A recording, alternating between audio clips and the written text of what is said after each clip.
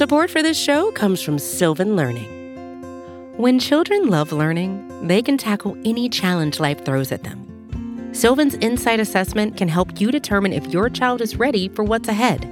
It can also identify gaps in learning and point out areas that could be of concern for your child so they can tackle what's to come. And right now, it's the best price of the year at $29.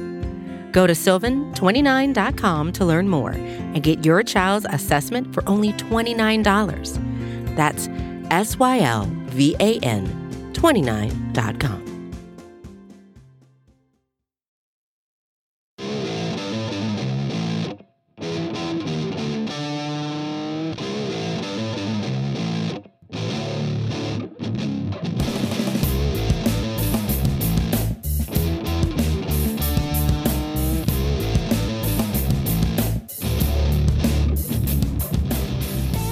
Hello, everyone, and welcome to episode 372 of the Battery Power Podcast. I am your host, Brad Rowland. It is Tuesday afternoon/evening, October 11th, on the heels of what became a closer game than it was most of the way. The Braves losing at home to the Phillies in Game 1 of the NLDS by a final score of 7-6. A brief comeback bid in the ninth inning and all that fun stuff. But at the end of the day, the Braves are now in a 0-1 hole in a best-of-5 series. I'm sure it will be brought up on this podcast and elsewhere that the Braves also lost Game 1 of the NLDS last year on the way to the World Series, but at the very least, not what anybody wanted here in Braves country. And I'm joined on this recap podcast by my friend and regular co-host, Scott. Eric Cole is here. Hello, sir. I was about to say, I mean, like, look, we're both very handsome men, so it's very easy to mix us up, Brad. I'm tired, Eric. I'm already tired. It's the first day. I'm done. And yeah, here we are. It was not a whole lot of fun today for anybody. No, it was a tough day, and just in a lot of like some ways that were like kind of like uniquely weird and interesting, and some that were just more infuriating than anything else. You just see you don't get your best version of Max Fried, which is what you really needed. Kind of going into the Phillies are going to be able to run out for games 2 and 3. The offense had their opportunities and didn't cash in on them.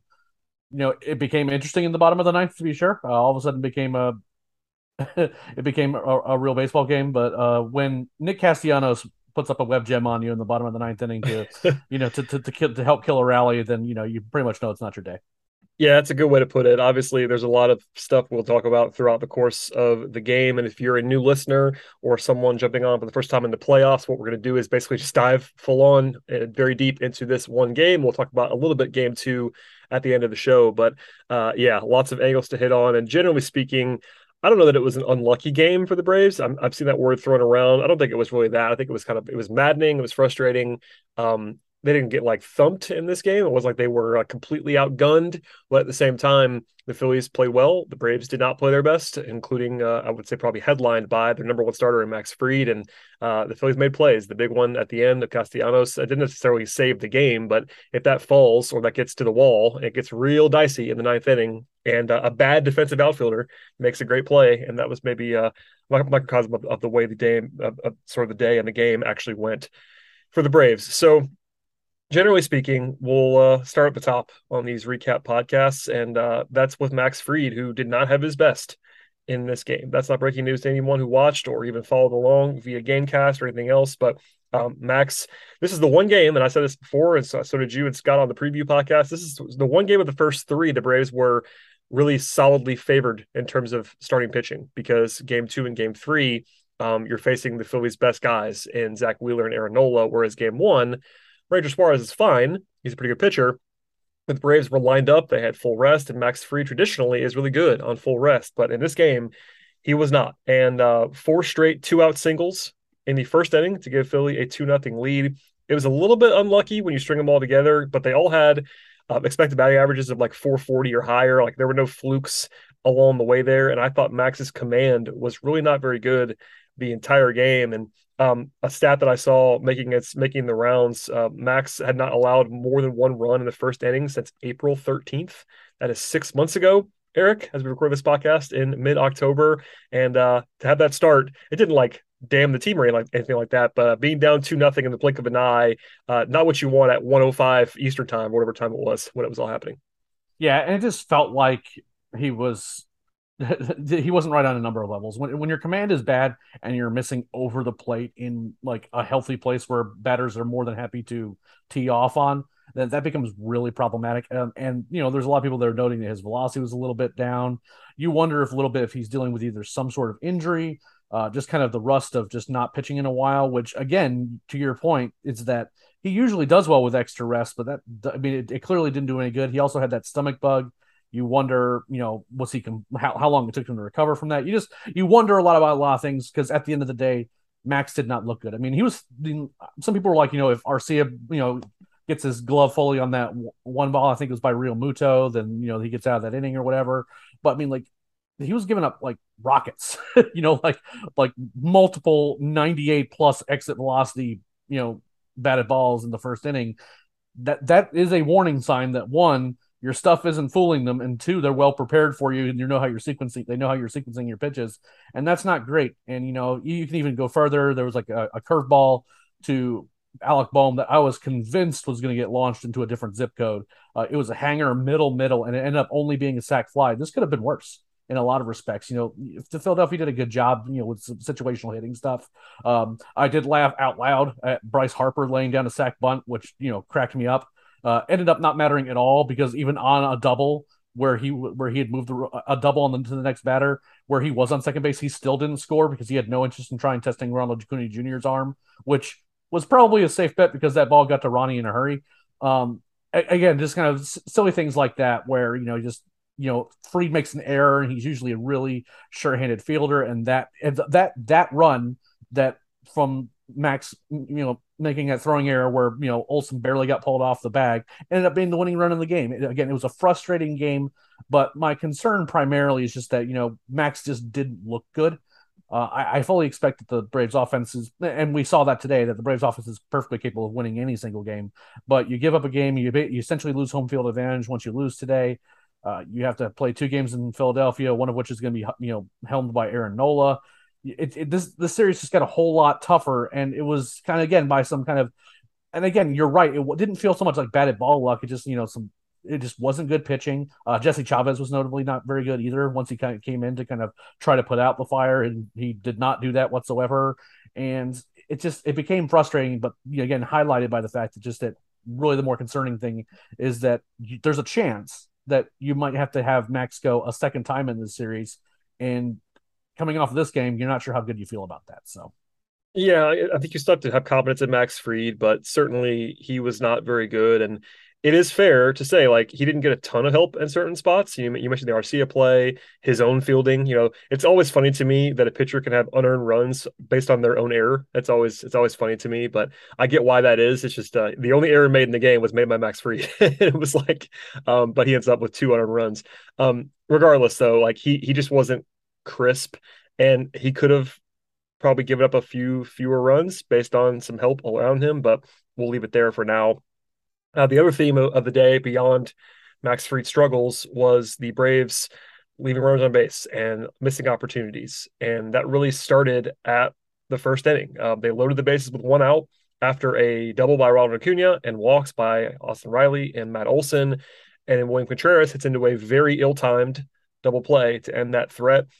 Later on, they had the bases loaded again in the 3rd inning with Travis d'Arnaud striking out. Basically 2 bases loaded spots, one of which had 1 out, and to get 0 runs, that's how you squander opportunities. And then later on, we'll get to it in more detail. Another big spot where they kind of interestingly pinch hit for reasons. And those were the 3 spots of the game where they just had pretty easy chances that could have been at least just a chip away, like just get one at a time, and you're in much better shape in this game. But I thought, the fact that the first inning, you can kind of say was a microcosm of the entire game, just because of the fact that Fried gets dinged up and they load the bases with 1 out and get no runs. And it's like, all right, that kind of day, I guess. Yeah, and there's a couple of factors in play here, right? One is that Dansby and Austin Riley had largely not very good days, but I do want to talk a little bit about the Contreras at bat, because if you get the umpire scorecard for tomorrow, I will be shocked if the number one like swing in that game in terms of a bad call isn't the called strike that was inside to Contreras in that game. It was, first of all, it wasn't close. It was not a close pitch. There was certainly some like ticky-tacky, like borderline balls and strikes that kind of went. I mean, they went both ways in that regard, but that one pitch with the bases loaded turns a situation where it's very likely that he walks in that bat and pushes in a run, and then has Travis d'Arnaud come up, which, as it turns out, the next inning he led off the inning with a home run. And you cut into that deficit potentially there. Instead, you kind of he gets into a different count. And look, you can't hit into a double play in that spot. That's obviously bad. But it changes the whole at bat. It changes your approach. How do you have to kind of start being more defensive for that, on that third strike and all that other stuff. So again, I will be shocked if that won't swing that kind of that umpire scorecard type stuff firmly in the Phillies' favor, because that was a really, really brutal call in a very, very important at bat. So, and again, at the end of the day, he hit into the double play, which is uniquely worse. At the very least, if you can get the ball to the outfield, that scores a run, because that was only with one out. But when you have two bases loaded chances and you don't come up with any runs and you end up losing by one run, that's ultimately on you and the offense. And, the Braves did manage to scratch together 6 runs in this game, but it certainly didn't feel like a game where the offense was pulling their weight for the most part. And, combine that with, again, a lot of the sort of the nonsense that started happening. Especially through the first, 5 innings or so, it just felt like top to bottom, the Braves were just getting outplayed. And kind of doing some uninflicted stuff, which was pretty frustrating. Yeah, I mean, you mentioned it. The full game, the Braves scoring 6 runs is probably appropriate. They had 9 hits, they had 7 walks. That's a reasonable number. But until the 9th inning with 1 out, having 3 runs did not feel like it was supposed to feel, based on what the Braves have done. Even through 3 innings, they had racked up 75 pitches on Suarez. They had 3 hits and 4 walks in 3 innings and had 1 run. And that's the kind of stuff that you just can't afford to have happen. And that's what bit them at the end of the day here. We talked about Max earlier. He gives up a 2-run single in the third to go down by 4-1. A 4-1 margin. He allowed 7 hits in the first 3 innings. Philly had a very, very good 340 expected batting average, to the point earlier about this not really being super lucky by Philadelphia. They were hitting him hard and hitting them where they ain't, basically, as they say. And then the 4th inning, a further swing against the Braves. Fried comes out of the game early, and I was encouraged by that mildly, that they did not leave him out there to die further. He clearly didn't have it, and it was time to get him out of there after the 1-out double. Chavez comes in. I wonder how you feel about this. Chavez is kind of the neutral point, where if they had brought in Jackson Stephens, or they had brought in even Dylan Lee, there would have been outrage about them punting the game. They bring in Chavez, who's kind of the guy right in the middle, because if you're being aggressive there, you go to Colin McHugh, or you go to even AJ Minter or something like that, to try to all right, this is a playoff game. We have a day off on Thursday. It's staying right here at 4-1. Instead, they go to Chavez, who's kind of the neutral party. He did not look great, as you said before. They intentionally walked Bryce Harper, and then he allows a single to Castellanos. It's something 6-1. I didn't hate it, I'll say that, but I thought it was at least interesting that they kind of did neither. They didn't really punt, and they also didn't really push to kind of take advantage of that high leverage spot. Maybe they just trust Chavez. And listen, we all love Chavez. He's been awesome this year, but that was an interesting spot for me. Yeah, I mean, with the 2 righties, that kind of Dylan Lee has been good, for example, and if maybe there's lefties in there, maybe that's a spot that you use them in. I think there is a lot of trust in Chavez. There is, and he made JT Realmuto look pretty silly, to get him out. They put Bryce on, but again, this was like the Nick Castellanos game, where a guy who you don't feel bad about the Jesse Chavez on Nick Castellanos matchup, which is not a sentence I thought I'd be saying in 2022, but you don't generally feel bad. But unfortunately, it results in a 2-run single. So that's 2 inherited runners that score, and Chavez gives up another run in the inning after. Again, it's just kind of one of those things where everything that could go wrong did go wrong for the Braves in this game, particularly in the early innings. Just couldn't capitalize on, when the Braves made mistakes, the Phillies capitalized on them. There wasn't a big home run or anything like that. It wasn't something like that, which is oddly enough what we were kind of concerned about with Phillies, that they have a lot of power, and they certainly hit some balls hard today. But it wasn't again like they got torched for 3 home runs or something like that. It's just a combination of just couldn't put guys away, and some ground balls got through, and at the end of the day, was kind of the story of the game, because all the Braves efforts later on, kind of in the second half of this game, were for naught. Yeah, you mentioned it being the Castellanos game. One way to measure that, this is not a scientific thing to point out, Eric, but I got a notification pushed to me from ESPN after the game, and it started with the words Nick Castellanos. So that's usually a good indication of the kind of day that he might have had on a national scale. He went 3 for 5 in the game, in addition to the very funny, if you're not a Braves fan, catch to kind of seal it off in the ninth inning. All right, we have more to talk about, of course, starting with the fifth inning and a little bit of a flurry by the Braves, and then the Matt Olson borderline heroics in the ninth, and then a look ahead to game two. But first, a word from our sponsors on the podcast today. Support for this show comes from Sylvan Learning. As a parent, you want your child to have every opportunity, but giving them the tools they need to tackle every challenge, that takes a team. Now more than ever, educational support tailored exactly to what your child needs can make all the difference. That's why parents have trusted Sylvan Learning for 45 years as the ultimate teammate in their child's educational journey, instilling in them a love for learning and a passion for reaching the next level. And Sylvan's Insight Assessment can identify gaps in learning and areas that could be of concern for your child. It's a 360-degree view into your child's learning that you can't find anywhere else, and helps ensure that your child didn't miss something in school that might put them at a disadvantage in the future.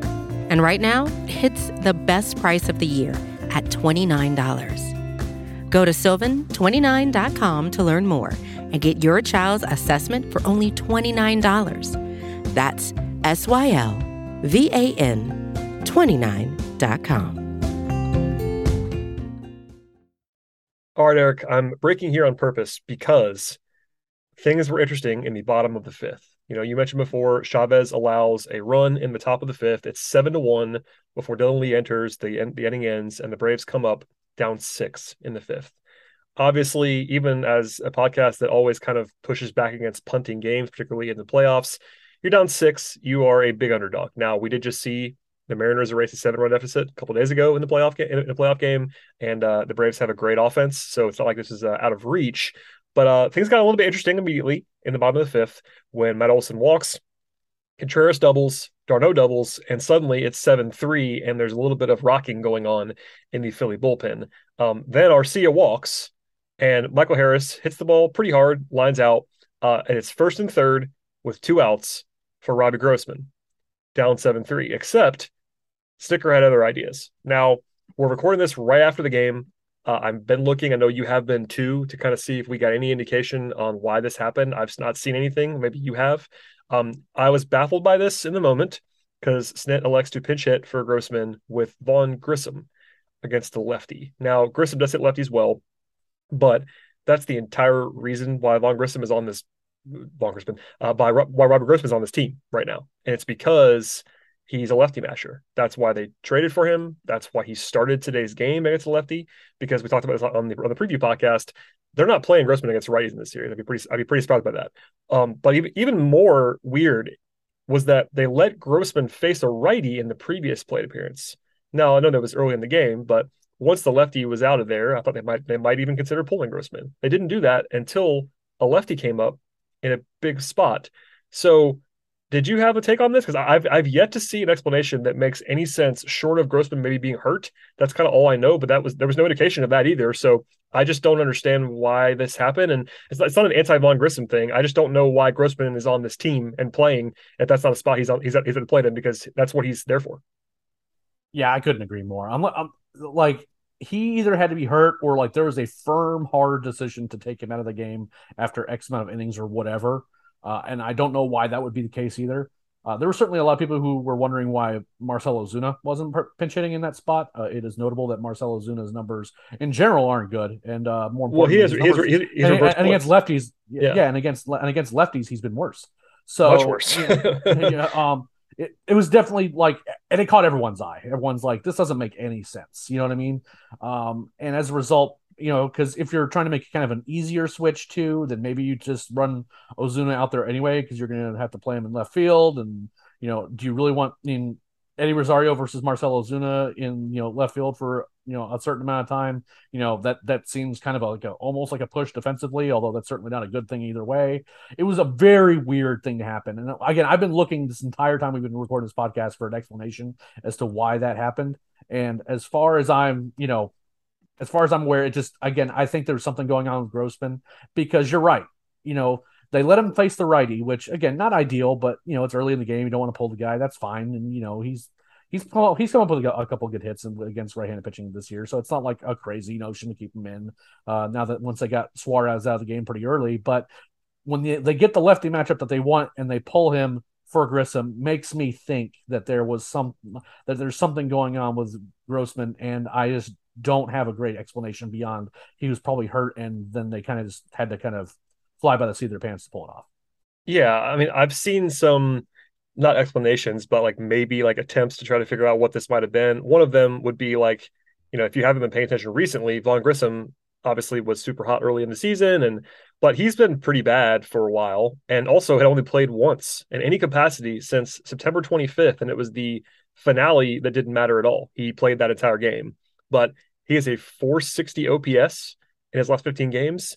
And that's a small sample size, but it's not like they were going with a hot hand, which is something that Snit has done in the past. I saw an explanation out there that Grossman had been like 0 of 5 in his career against Brad Hand, and it's like I hope that wasn't what was part of the decision.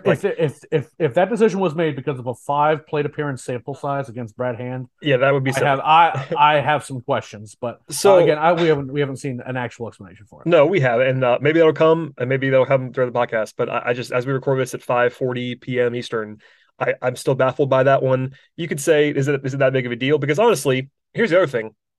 Well, I agree with you, and it's worth noting again, just the numbers are what they are about Ozuna and reverse splits. I mean, it would have made a little bit more sense to me to hit Ozuna there, because at least you can leave Ozuna in left field. The other thing about exactly, that's what I was saying. It makes the switch easier. Yeah, at least I'm not saying it's great. That's a great option, but Ozuna, you could say, if you're Brian Snitker, you're like, all right, he's been a little bit better recently. We just, it's a big spot. He's a vet, etc. With Vaughn, he's ice cold. He's not going to stay in the game to play left field. That's not happening. You're burning a guy who you might need later. And yes, they have Adrianza, which we'll come back to later on in the podcast, to play defense if they need something like that. But you're burning 2 guys at once. You're putting in Rosario on defense, who's worse than Grossman. I don't know. The whole thing just doesn't make any level of sense unless Grossman's hurt. So, and look, they're down 4 runs there, and I get it, and it's 2 outs. But they lose this game by 1 run, and it's a huge thing. I'm not saying that it changes the game or whatever. It could have, though. I mean, that's a moment that we wouldn't do a ton on in July, but in a playoff game, and just the nonsensical part of it, we're just kind of baffled. I think people probably hear that in our voices. It was just one of those things where I can usually come up with what Snitker is thinking, even if I don't agree with it. You know what I mean? It's usually a hot hand thing. Yeah, it was just weird. Yeah. Or whatever, but this one, I just don't have anything for you. I mean, maybe it's just the super small sample size of how good Grissom's been against lefties this year, but it's like 40 plate appearances. I don't know. Anyway, we'll leave it there for now, but that is one that I'd be curious about if we get an explanation at some point. The rest of the game was really quiet until the bottom of the ninth. The bullpen did its job in a big way, which should not be overlooked.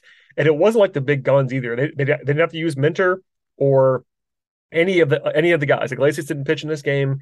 They got 5 2/3 innings with 1 run allowed from Chavez, who wasn't great, but then Dylan Lee, Colin McHugh, Jackson Stevens were awesome. Kept them right there. And you couldn't ask for more from those guys over 5 2/3 innings. And the door was open enough because they did their job, which is notable. No, I mean, absolutely. Look, I mean, Jesse was uniquely bad because of, giving up the inherited runners that kind of made things uniquely worse for him. But beyond that, if the 2 guys that you wanted to maybe throw enough pitches in this game to, for example, make themselves unavailable for tomorrow, it would have been Jackson Stevens and Jesse Chavez. Now, Chavez wasn't good, but Jackson Stevens was really good. He was. To kind of, at the end of the game, to kind of eat some innings, get some big outs, keep it close. And, the guys that you really have more confidence in, depending on, in some respects, situationally, in Colin McHugh and Dylan Lee, didn't throw that many pitches in this game, and they were both good. So, again, the bullpen did their job. I will say that I am heated, Bradley, about this whole Jose Alvarado thing. I was ready for it for you. Go ahead. The floor is yours. I have no idea how he keeps being able to get away with delay the game, to have the mound rebuilt every single time that he comes in and pitches at Truist Park. I don't understand it. Just every single time that it has to be perfectly manicured for him just so he can just like pipe 100 miles an hour, and 50% of the time it ends up into the strike zone. I think it's some sort of gamesmanship is at play there. It shouldn't be allowed because every single other pitcher has no problems taking the mound and doing their jobs, but he has to go and have like delay the game 20 minutes just so that the grounds crew can come out there and give him a brand new mound so that he can pitch properly. I don't know all the rules in terms of what he's entitled to as a pitcher, but it's clearly being abused by this dude, and it tilts me to no end. Every time he comes into the game, I know that there's going to be a 10-15 minute delay at least because they're going to have to like bring like a bag of dirt out, they're going to pound it down, and he's going to have to expect it with like his monocle or whatever just so that he can be satisfied to be able to throw. But it's super frustrating that he's allowed to do it. And I mean, maybe he's entitled to it being manicured somewhat, but at this point it's getting ridiculous. Yeah, I have nothing to add. You're 100% right about that. It's a theater thing, I think, at some point. I mean, maybe just a comfort thing. I saw somebody note that it could have been like where Fried was landing. I have no idea. The whole thing is crazy. It's not just when Fried pitches. Well, every single like again, there's a bunch of guys that are in that game, and Fried was only in there for 3 1/3 innings. Like, right? What was Fried? Did he dig a gopher hole in there? I doubt it. I'm sure a Philly fan listening to this podcast will think we're complaining about it. Listen, this rant would be in there whether the Braves won this game or not. I can promise you that right now. 100%. If they had walked off in the bottom of the ninth, the second thing I was going to be talking about and ranting about was Jose Alvarado doing that because it irritates me to no end. It's just a very strange thing that you just don't see. We watch a lot of baseball and it doesn't happen very often. So just a strange thing. So all that said, bullpen does its job, stays close. The offense kind of just went really silent for 3 or 4 innings. Even after early on, they were not scoring at a high level. They were at least threatening every inning, and then they kind of stopped. And then in the ninth, they threatened again. So Ronald Acuna running hard, beats out an infield single. Dansby Swanson shows some life after a bunch of ugly plate appearances before this, and singles to first and third and no outs. Now they're still down by 4, so a lot of work left to do.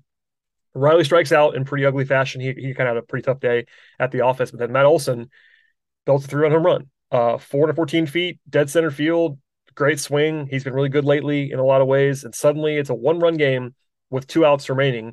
And clearly, they're still underdogs at that point because they have to score again, but it was a different feeling. I was like, all right, you and I were talking about the podcast and coordinating. It's like, okay, well, we have to kind of wait on plans now because Matt Olson just went yard, and they threatened. It kind of reminded everybody it's almost more frustrating now because they wasted so many opportunities early in the game and to only lose by 1 run.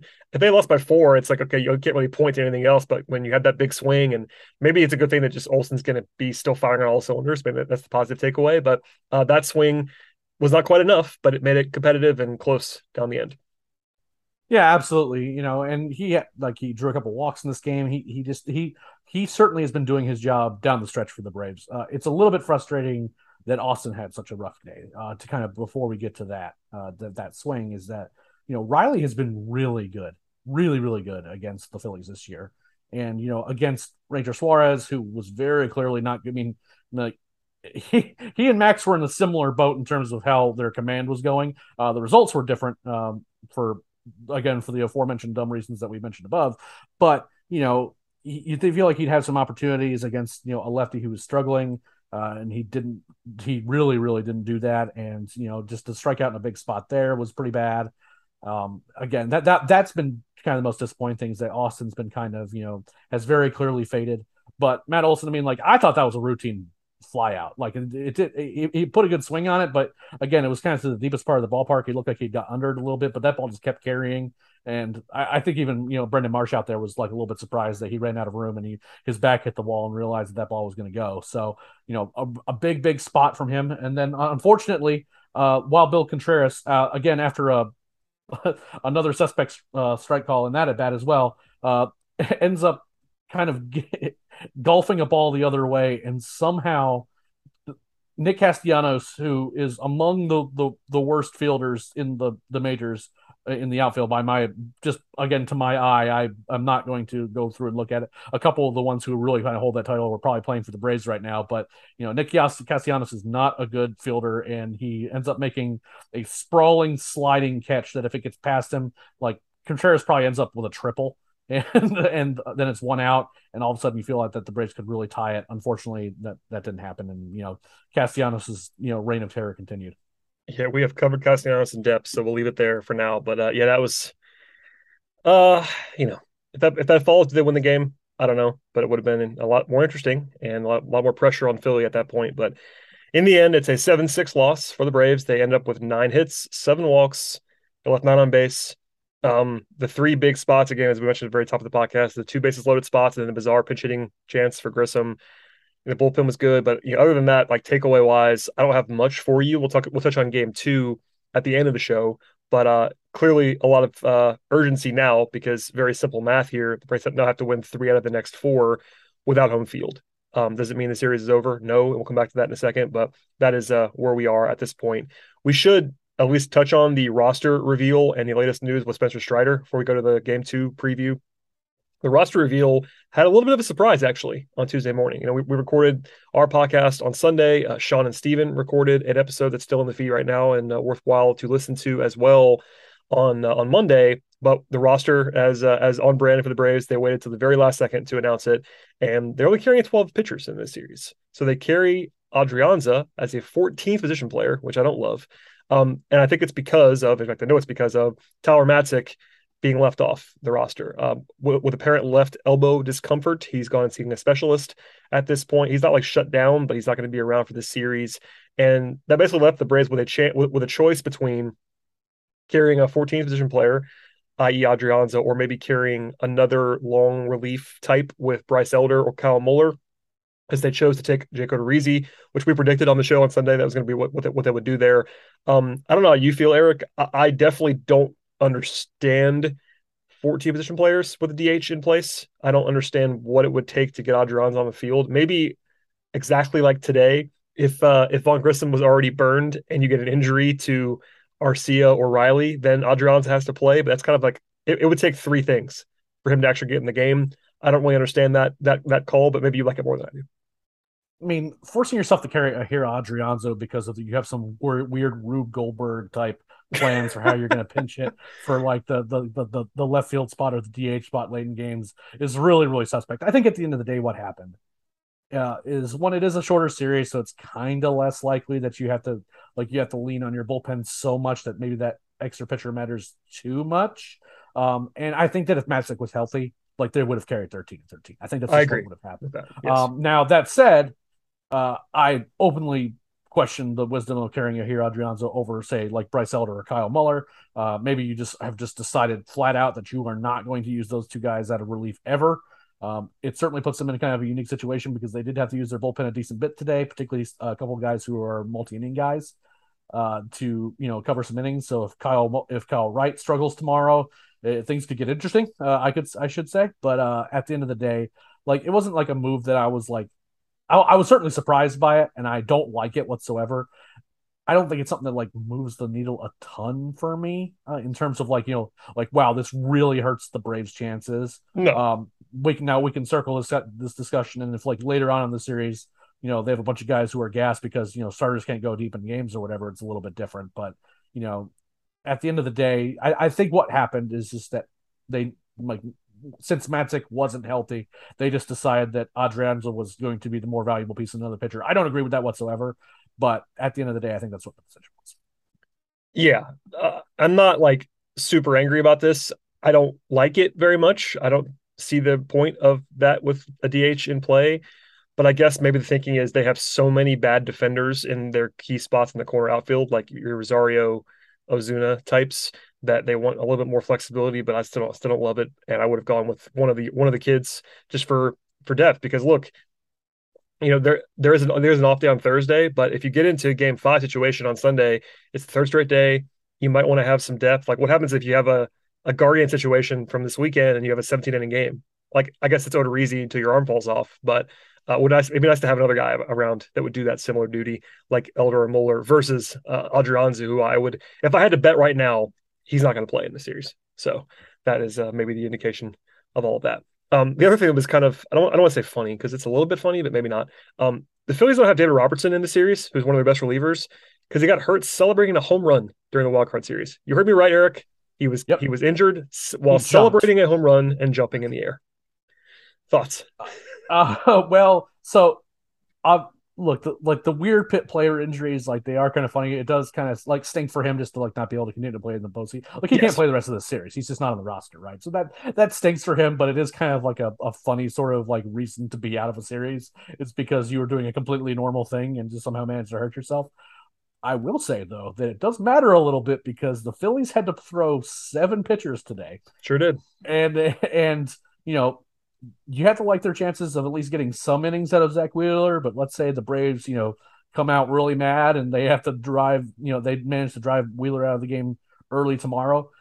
They don't have a ton of those arms that they can really rely on out of that bullpen, especially if umpires do the right thing and just stop Jose Alvarado from doing whatever the hell he's doing. But I mean, Zach Eflin threw a bunch of pitches today too. And he gave up the home run to Olson. So like the bullpen seems vulnerable, and losing one of your kind of your better bullpen arms that you acquire at the trade deadline, to an injury like that is something that could matter. Again, I hate to make light of an injury like that, just because again, it's not like he was like like riding a unicycle before a playoff game. You're I right. mean, he strained his calf and like just jumping. Now, again, that sounds like something that I would do whenever how I would hurt myself. But at the end of the day, I do feel for him a bit, just because you don't want a guy who's something completely innocuous turning into something like ruins your chance of throwing a division series. But it's something that it could very well matter, because the Phillies really had to dip into the bullpen today. Yeah, and we talked about this on the preview too, but the Braves already had a bullpen advantage in this series in our minds. And while Atlanta lost this game, clearly, they didn't have to use their top 3 leverage relievers at all. Philly had to use a lot of their guys, and they're down one of their better guys already. So that edge is now magnified in my mind, especially for game 2 in particular. The day off should reset things a little bit in between game 2 and game 3, but I still think that's an advantage the Braves should have in this series. Speaking of other advantages, Spencer Strider threw up a mound today. He was unavailable for the bullpen, which is not a huge surprise. But after the game, Snitker said that his bullpen session went well, and they will check on him tomorrow and then figure out a plan for using him in this series. Now, we covered it, but in case people missed this, like I think people are assuming he's going to start a game. I still don't know if he's going to, and they're being very cagey about all of this. If they're checking on him tomorrow, he won't pitch tomorrow, obviously. They have Kyle Wright going to start the game, but maybe they'll line him up for game 3 or game 4. But all of the intel, as we discussed on Sunday, is still like not lining up of him being like at full strength to go out and start at full capacity. Maybe he can throw a few innings. No matter what, him looking good in the bullpen is good news, and having him available is good news. But it might be as like part of a combined plan for game 4, and maybe is my guess at this point. Or maybe they do it in game 3 if they have urgency and their backs against the wall down 2 or something like that. But I mean, it's all good news right now comparatively to a couple of days ago, but we still don't have a whole lot of clarity on the plan. Well, it certainly felt better when he was just added to the playoff roster, right? Like, Yeah. I don't think that they even add him to the playoff roster if they think there's any lingering doubt that he can play. I will say that I don't necessarily hate the notion of having him as kind of a handcuff to Charlie Morton, who has looked decidedly human and has not looked good against the Phillies. And if they think that maybe he's going to have a short outing, then maybe handcuffing him to Morton after that, that second time through the order or whatever. I don't necessarily hate that option. I also don't mind the Braves being a little bit cagey about it, because I think Strider's the pitcher that the Phillies are scared of the most. He absolutely dominated them this year. So, keeping them in the dark is kind of like when they have to deal with him is something that I don't necessarily mind. Are the Braves going to just start him and like run him out there for 6 innings against us? If so, when? And giving them any time to plan for him or anything like that. I don't mind the gamesmanship in this particular interest, because in this particular situation, just because of kind of what Strider could be. Again, all the news that ever since like he started throwing again has been good. It's hard to understand or really how much are the Braves willing to push him coming off an injury like that, because he's not like he wasn't severely injured, but he just hasn't thrown in a while. And the way that he throws is, I mean, you don't want a guy who throws 100, 101 just to be like, okay, you haven't thrown in a while, go ahead and get out there and give us 7 innings. That's a hard ask of any guy. Now, how extensive was his bullpen? How did he feel? What does the medical staff kind of feel about him just kind of getting back to normal usage? What are the Braves' thoughts on just kind of getting a guy stretched out and how much he has to do? All those things matter. We just don't know that information, and there's like zero chance that the Braves are going to share it. So definitely probably the most interesting remaining wrinkle in this series, other than whether or not the offense is going to show up for against starters for the Phillies. Yeah, that all tracks, and we'll see what they do with him. But he's at least on track, and they added him to the roster on Tuesday morning before he threw the bullpen, so they were at least confident enough to do that. And then there was a little bit of that sort of that final check thing on Tuesday, so that's a good sign. Last thing before we get to the look ahead to game two is that the start times are now available. Cue the panic of Braves fans. We already knew that game two was going to be an afternoon game. It's a little bit later than today. It's 4:30 start. Game three, also a 4:30 start on Friday. Game four will be a 2:07 Eastern time start.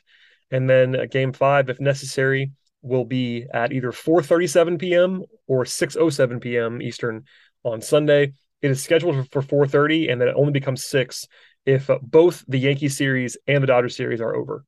So it looks like it's going to be a whole lot of afternoon baseball this week, which I understand people. We discussed it all previously, but there was more outrage today, and I tend to agree. And also on the side of the Mariners Astros series, because they have the same problem. Both series have no evening games, which is just it's bad for fans. But we covered that at length on Sunday. So it's bad for fans, and again, just kind of if I read the schedule correctly, there's only 2 games on Friday, and they still have a 4:30 slot. Don't understand it whatsoever. Same thing tomorrow. Same thing tomorrow. Wednesday and Friday. Two games. Just stagger the games. I don't understand it. I don't know why MLB just decides just to make it harder for the fans of the teams that are in the playoffs to watch their teams. I mean, again, I'd be upset for like Dodgers Padres fans if it was switched. I just don't understand why they need to do this. You can stagger the games a bit if you're really that worried about it. There's not like this like multitude of baseball fans. They're like, I want to make sure that I can watch just one game and then immediately go into another game and watch the entirety of that. You want to make sure that the fan bases that are invested in their teams can watch their teams. If you make it harder, you're hurting yourself. I just don't understand it. We talked about it on the last podcast, so I'm not going to dig too much into it, but it's definitely frustrating. Yeah, it's bad. But now we have clarity, at least until Sunday, when there's a little bit of flexibility there. All right, game two, as in very obvious fashion, is a huge one for the Braves after losing game one. I mentioned it at the top of the show, but the Braves famously lost game one last year to the Brewers and then won the next 3. Now, this time around, the task is a little bit more difficult because in that series, the Braves lost A, on the road in game one, B, against Corbin Burnes, who's an elite pitcher in game one. And this time around, the Phillies have their aces lined up for game 2 and 3, and the losses at home instead of on the road. So the task is more difficult this time.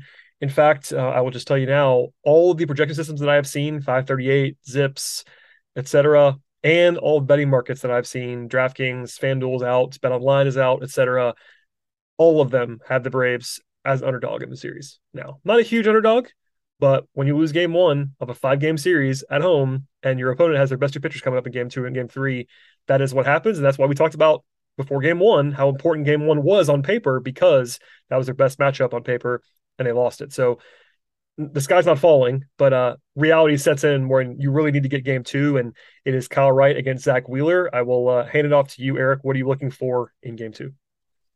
Well, you need Kyle to pitch deep into the game, because that means that like he's pitching well, and again, preserving the bullpen maybe doesn't matter quite as much because the arms that you care about going into the off day are going to be plenty well rested. But again, just pitching deep into the game and matching Wheeler, because Wheeler has been very good against the Braves historically, and particularly lately. He was really good against them this year. And this was the start that I thought that the Braves were the least likely to win, which was game 2. And that's not a knock on Kyle whatsoever. I think that much of Zach Wheeler, particularly in this matchup. So it's getting officially spooky. I still think that, the nice thing about Kyle Wright is that we've seen him pitch well in big spots in the postseason, and you saw some life from the Braves bats late, and maybe that they can finally get over the hump and not leave like runners on second, third, or leave the bases loaded and not actually cash in on those. That's particularly egregious, and maybe that they seem to have a pretty good approach, or at least an understanding of how the Phillies are going to be attacking them. But Wheeler's a very good pitcher with real live stuff. So if he comes out there slinging tomorrow, like the Braves could find themselves in trouble pretty quickly.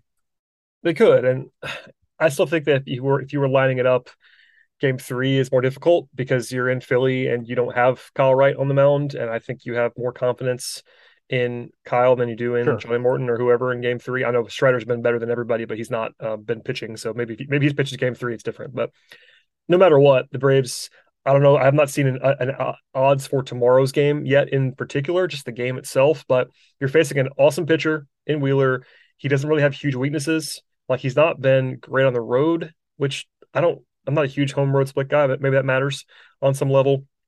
But his all of his peripherals are really good. He's got power. He's really really good. The Braves can be confident in Kyle Wright. I mean, I know Scott has been on the Kyle Wright train for a long, long time and ended up being paid off this year for doing so.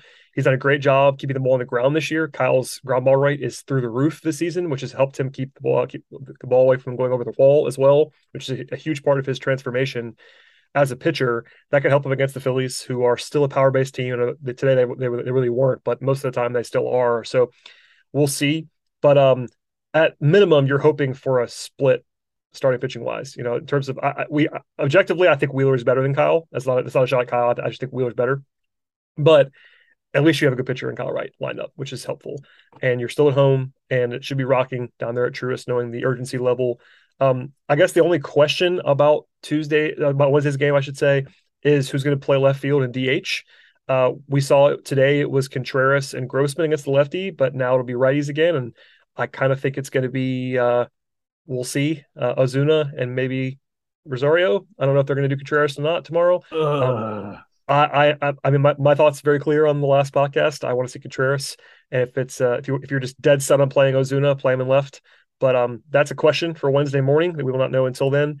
Other than that, I mean, the numbers are what they are. I mean, I still think if I had to pick the series right now, I would lean Braves ever so slightly, but the confidence level has to be just by nature of math. This is not us not believing in the Braves. This is not us thinking the Braves are any worse today than they were yesterday. But this is the problem with short series and baseball. Baseball is a kind of a random game in a lot of ways. And when you lose game one, especially at home, the trek is uphill. Now, if you win Wednesday, I think most people will then pick the Braves again in the series. But yeah, that assumes a victory that you cannot assume. So it's a huge one. We don't want to overstate it either. Like the series is not over if they were to lose on Wednesday. We've seen the Braves win 3 games in a row. We saw them sweep the Mets when they kind of had to sweep the Mets just a week and a half ago at this point. But game 2 is a virtual must win. I never want to call it a must win because the series won't end if they lose. But let's just say 1-1 and down 0-2 are very different outcomes. Yeah, exactly. And again, we've seen this Braves team perform well against really good pitchers. So I know that I'm a little bit doomer about having to go against Wheeler, but I mean, I did not feel good about the Braves' chances at all going into that Mets series that they had to sweep it when you have Scherzer and DeGrom on the mound, and they ended up doing that. So at the end of the day, Wheeler's going to have to execute pitches. Whether or not he can do that remains to be seen. And the Braves just have to do what they've done all season, which is just like produce. At the end of the day, this is going to kind of come down to what version of Kyle Wright we get. Because this is a dangerous Phillies team, and if he's the version of Kyle Wright that lets things get away from him, and hangs mistakes to the wrong guys. The Phillies have some guys in their lineup that you really can't make mistakes to.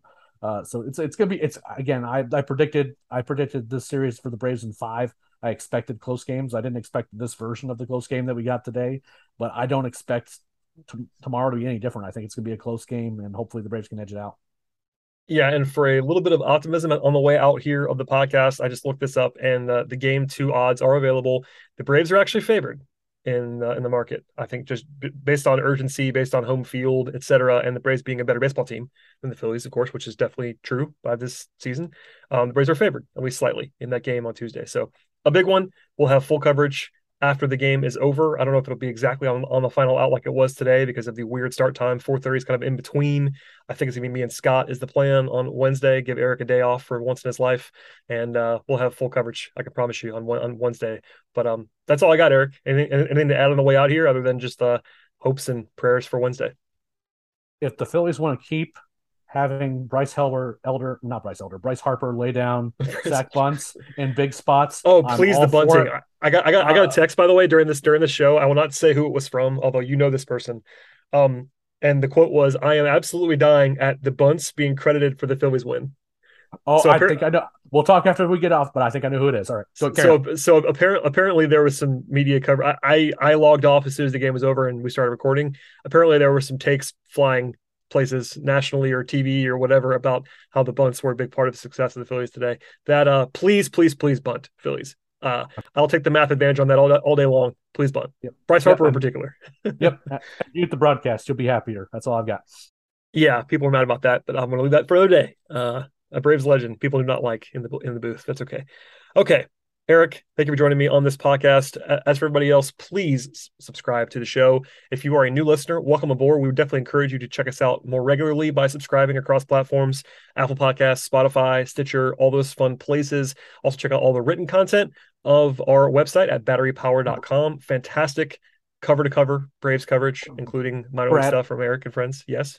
I have one thing I have to note here, and this just came over. Okay, love it. Here we go. A quote from Jose Alvarado. Okay? Oh no! I'll close out the show with this. Alvarado said that the chirping he was hearing from the Braves dugout was coming from Guillermo Heredia. He said Heredia needs to respect the game more and plans on talking to him about it tomorrow. He feels he deserves respect for how he's pitched over the last few months. Whew, all right, that's going to go over well. Get a camera. Please get a camera on that interaction. Bally, we have friends at Bally. We have friends on the broadcast. Just put a camera and make sure that gets seen because that is going to be hysterical. Okay, that's all I've got. All right, I'm done now. No, thank you for that. That's fantastic news on the way out. But yes, my sentiment still applies. Please subscribe to the podcast. Check out the written stuff at batterypower.com. Follow us on Twitter at batterypowersbn. Follow Eric on Twitter at leprechaun. Follow me on Twitter if you'd like to at BT Rowland. And we'll see you all after the game on Wednesday.